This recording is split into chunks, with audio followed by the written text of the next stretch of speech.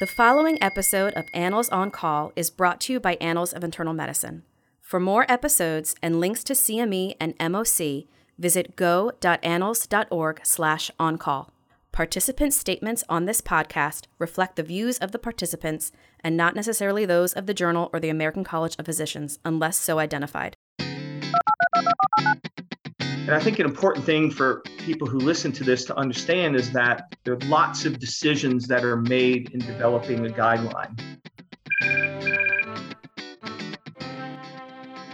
Welcome to Annals on Call, a podcast based upon articles from the Annals of Internal Medicine in which we discuss the implications of the article for you, the listener.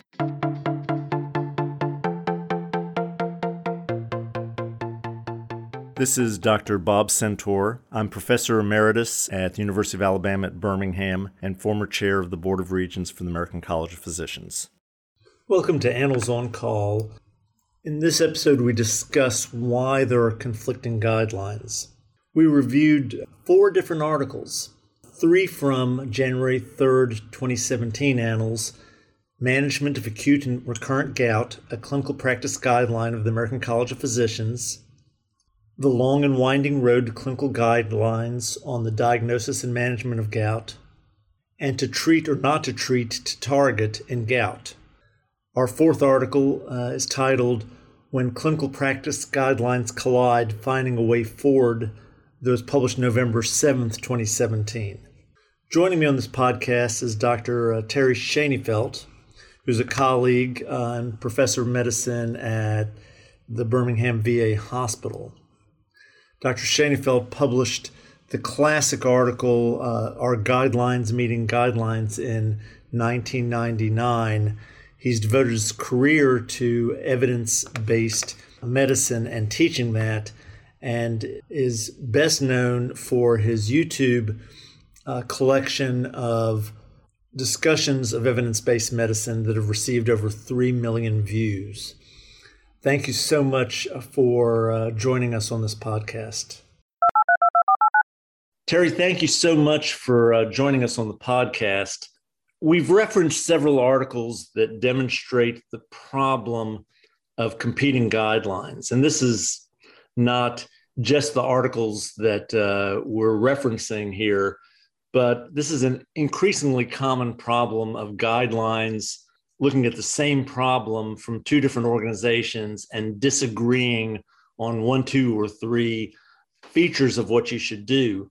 And I think in order to understand this, the first thing we have to do is understand the origins of guidelines. And given your long history of talking about the problems of guidelines for over 20 years and being on several guideline panels, there's no one better to help us with this. So in your mind, what is a guideline? What should it be doing? And then we can talk about the problems of guidelines. Well, thanks for having me. I think guidelines, people have in their own minds what a guideline is. Sometimes it's people can recognize them, but hard to define. But I think, we should have a systematic definition that we can think about. And the Institute of Medicine really came along, was the first one to define what a guideline was back in 1990. And it's a loaded definition. And I don't know if we want to break each part of it down before we move on, but the definition I like was the original one by the Institute of Medicine, which guidelines were defined as systematically developed statements to assist patient and practitioner decisions about appropriate healthcare for specific clinical circumstances. Very loaded, but I think it implies a lot of important elements of what a guideline is and what it should contain. The IOM, and I don't know if we want to stop there and talk about that, or the IOM then redefined them again in 2011. Some parts of it, I think, are a little bit better. Other parts of it, I think, aren't as good as the original definition. But in 2011, they redefined them as statements that include recommendations that were intended to optimize patient care, that were informed by a systematic review of the evidence and an assessment of benefit and harms for alternate care options. So both very loaded definitions, and I think really imply what guidelines should be and what role they should have. So given the definitions, I know as early as in the 90s, you've looked at guidelines to see if they follow this prescription. And in your landmark paper many years ago, you pointed out that most of the guidelines didn't follow the guidelines for creating guidelines. That's correct. Very few did. Haven't seen anybody come out and say that all of a sudden we're doing a great job. So one of the things that is important is, and you stressed it in both definitions, and that's evidence. And what do you mean by evidence? And what do you mean by systematic review? And then we can get into talking about the quality of the evidence. So I think, both those definitions, which were both developed by the Institute of Medicine, use systematic in two different ways. So in the 1990 definition, they used the word systematic as being systematically developed, meaning there should be a methodology to developing guidelines that is followed and very explicit. The Institute of Medicine has gone on further to talk about what that methodology should be. But I think the key is there should be a true systematic and explicit method for developing them that is followed by the guideline panel, not just a bunch of people sitting around a table deciding what they think ought to be done without any method to develop the recommendations that reduces bias. So the hope is if you have a strong methodology, you'll reduce the bias in the recommendations, reduce the bias in the process. In the more current definition, they use the word systematic as just using a systematic review of the evidence, a meta-analysis, if you will, to look at the benefits and harms of competing care options. They don't really as much, unfortunately, talk about methodology in their new definition, but they do, for the first time, really sort of say recommendations really should be based on a systematic review of the evidence in totality. As I read guidelines and read articles about guidelines, many of them are based on either no randomized control evidence or weak evidence, perhaps even just retrospective observational studies. And yet there's often a dissociation between the quality of the evidence and the strength of the recommendation. And that might be one reason we get competing analyses from different groups. It can be. So, there are multiple ways or multiple reasons that guidelines can disagree. And one of the important ones is the evidence base. So you alluded to maybe there is no evidence and the recommendations purely are based on expert opinion, and different experts will have different opinions. The other problem that can happen is that the two guideline panels could just look at a different body of evidence, could have different inclusion, exclusion criteria of what gets in, could be different dates of the search. And I think an important thing for people who listen to this to understand is that there are lots of decisions that are made in developing a guideline. Everything from choosing people to be on the guideline panel to developing the questions that you're going to try to answer with the evidence review, to deciding what studies get into that evidence review. And it goes on and on and on. Hundreds, if not thousands of decisions have to be made when writing a guideline. And all decisions can be influenced by the value structure of the folks sponsoring the guideline and by the people on the guideline. So can be lots of different levels that leads to reasons that guidelines might disagree and why one guideline might be preferable over another. Nietzsche famously said, "There are no facts, only interpretation." And we worry a lot about conflicts of interest, but most guideline panels only see as a conflict of interest a financial conflict of interest. Right. Yet some have written that there are plenty of other conflicts of interest. Maybe you could give us some examples of those. Conflicts of interest are very interesting, I think, to deal with in a guideline. There's the extreme views of we should try to get rid of conflicts of interest completely on a guideline panel, which I'm not sure that can be done. And I think most of those folks who call for that probably mostly consider the financial conflict of interest only, because you could find people, I guess, who haven't received money in some fashion from the pharmaceutical industry or device manufacturers or something like that. So that's probably doable. But as you alluded to, there are other conflicts of interest that I think, number one, some are totally unrecognized by people that they have them, and we all have conflicts in one way or another. So they're intellectual conflicts of interest, and this can apply to the specialty that you're in. And somebody who's a urologist might think about approaching prostate cancer just differently than a primary care physician might think about approaching it. There's also, I think, intellectual conflicts at another level that might be related to the research that you do on a particular topic, that you really are so invested so heavily in a knowledge base or improving the knowledge base of a certain area that you're conflicted and maybe not open to seeing some alternative views. There are also conflicts and potentially conflicts of, who develops or who's paying for the guideline to be developed. They aren't free to develop. Somebody has to pay for them. And you could imagine if their sponsor, whatever organization is sponsoring them, may be either overtly or sort of subconsciously using a guideline to improve that organization's stake or in an area, to improve maybe their importance in an area. Even though it's not very explicit that they're doing that, by putting them out, guidelines carry such weight in society that just putting one out automatically gives you a little bit greater stance in that particular topic. And then I think also you can think about some groups who might develop a guideline. Let's say a government agency may have a different conflict of wanting to, and I'm just using this as an example, I'm not saying it's what these guidelines do, but maybe limiting care and limiting costs of care, since they're a payer, and they come at it from that sort of bias and potential conflict of when they develop their guidelines. So there's lots of different conflicts. I think that the easier ones are to at least recognize and to identify are the financial ones. It becomes a little more complex when you start thinking about the other types of conflicts of interest, and I think excluding them is the wrong way to go about it. I think balancing conflicts is probably a much more tenable way to deal with conflicts of interest. Because if you think about, the leading minds in a certain area are very likely to be getting research grants in that area, to potentially be on speakers bureaus and things like that. So you don't want to lose out on their knowledge and expertise, but you just have to think about ways you're going to deal with their conflicts. And there are some ways that have been written about to deal with them probably fairly effectively.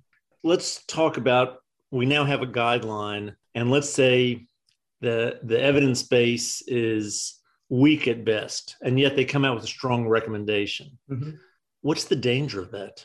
It's an interesting paradox, right? So as a practicing clinician, the time where you need help is when there isn't strong evidence on something. You need guidance in what to do when there aren't studies to tell you what to do. So it's a paradox that you would think, well, shouldn't a guideline be the best or best used at a time when there isn't evidence on something? I don't need somebody to tell me to use an ACE inhibitor in heart failure. There's many studies proving that I should do that. But the paradox there is that a guideline has such importance and many of them get converted into quality measures, and physicians get judged against that.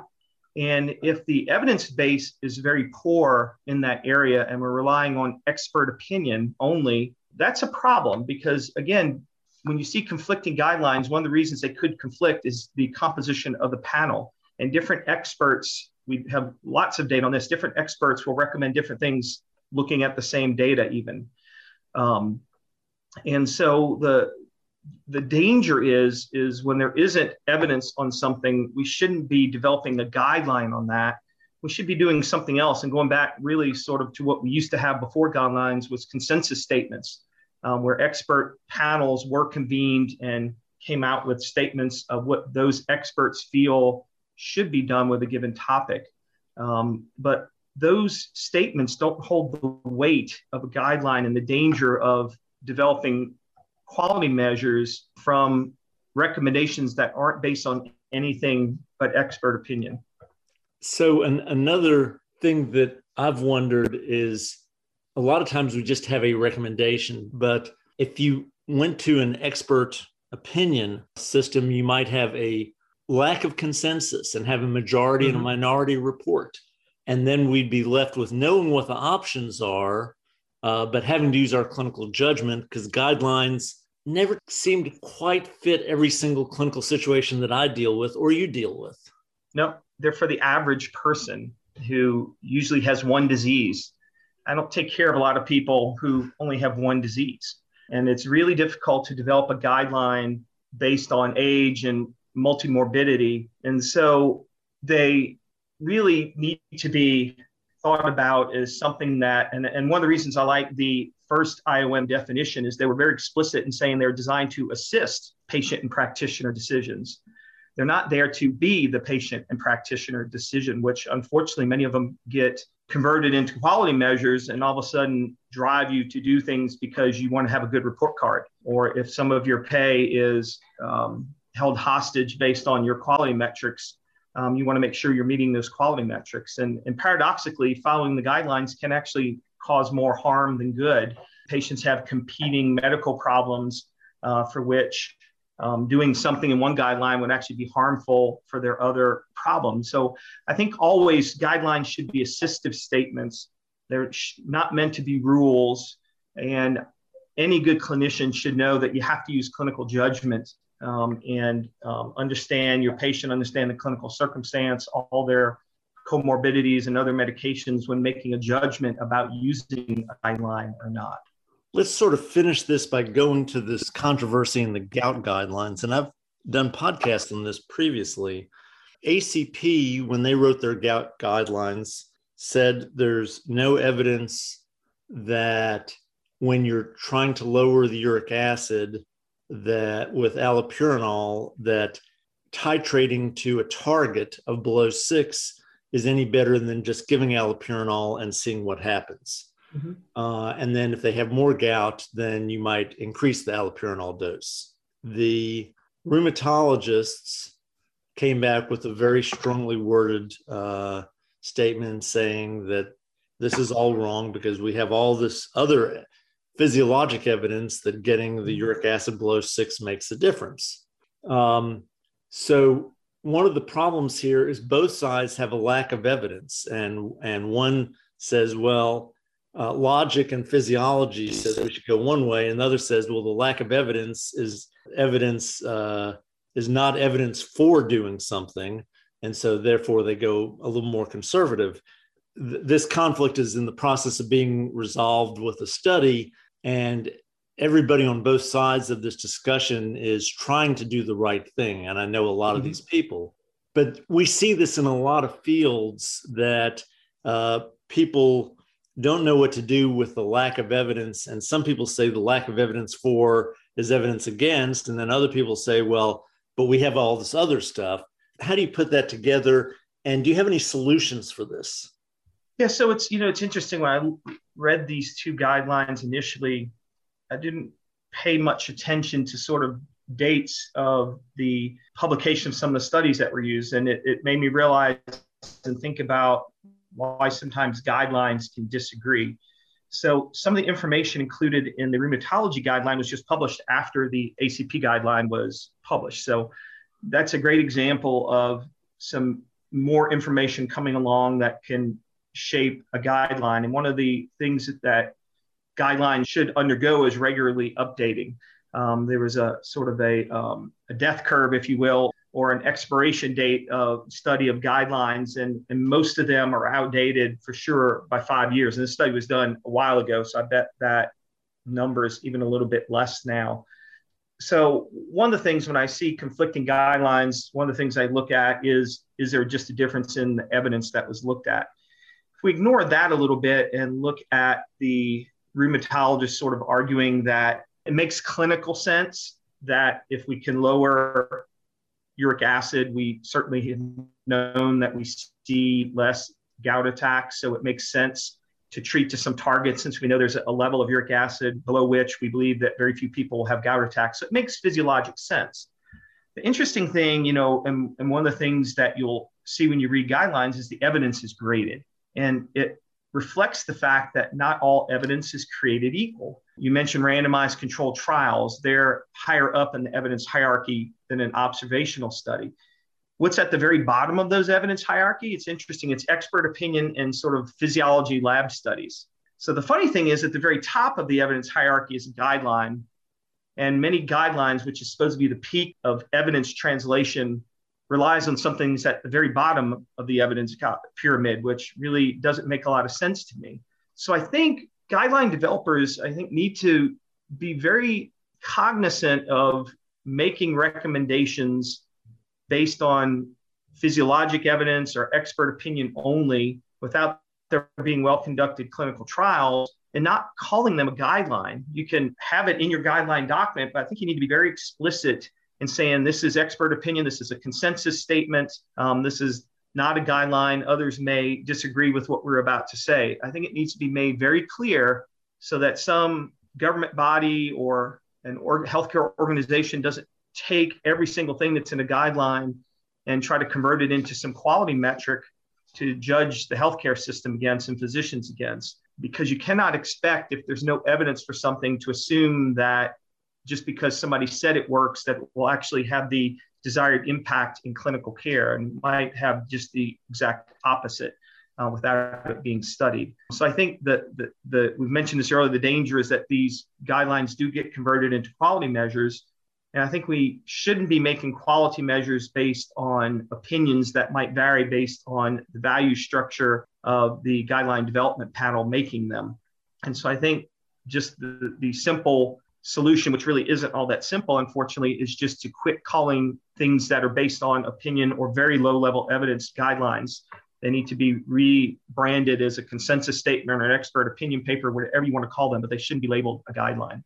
So you might have told, I'm going to put words in your mouth and you can agree or disagree. You might have told both groups that there's not enough evidence to say how to use allopurinol, and that there are differing opinions of whether you should try to titrate below it.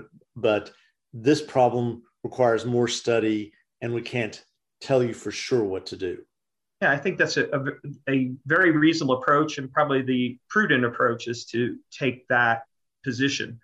Clinicians always use their clinical experience. I think many of us check uric acid levels and try to lower them in people who keep having gout flares. But, until we know that is a proper approach versus just starting somebody on the highest tolerated dose of allopurinol or whatever other drug you want to use to lower uric acid, we'll never know which is the right way to do it. There's certainly costs incurred by bringing people back repeatedly and checking labs and seeing them in the office versus the approach of saying, let's, based on renal function or tolerability, what's the highest dose we can give this person, and we'll call it a day. We don't know the answer, I don't think, to that question. Well, Terry, I can't thank you enough for having what is a really important, somewhat philosophical, somewhat evidence-based, and somewhat experiential discussion. I know you've been on guideline panels and you've seen them done right and you've seen them done wrong.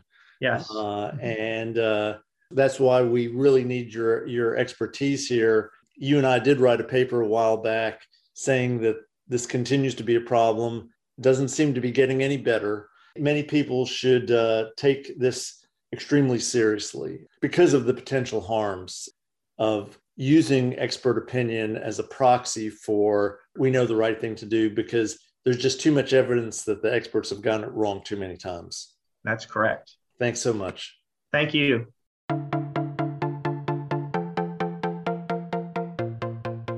Now it's time for Bob's Pearls. As you can tell from this wide-ranging discussion, there are many reasons that we can have conflicting guidelines. As Dr. Schoenfeld made clear, the guideline process is very complex and requires a lot of decisions. The structure of the panel is important.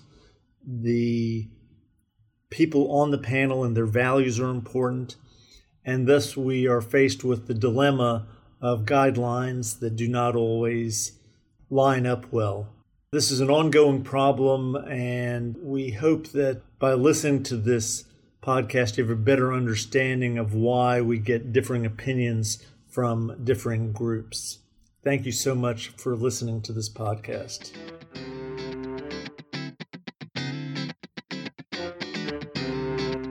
For more episodes of Annals on Call and links to CME and MOC, visit go.annals.org/oncall. Participant statements on this podcast reflect the views of the participants and not necessarily those of the Journal or the American College of Physicians, unless so identified. The information contained in the podcast should never be used as a substitute for clinical judgment.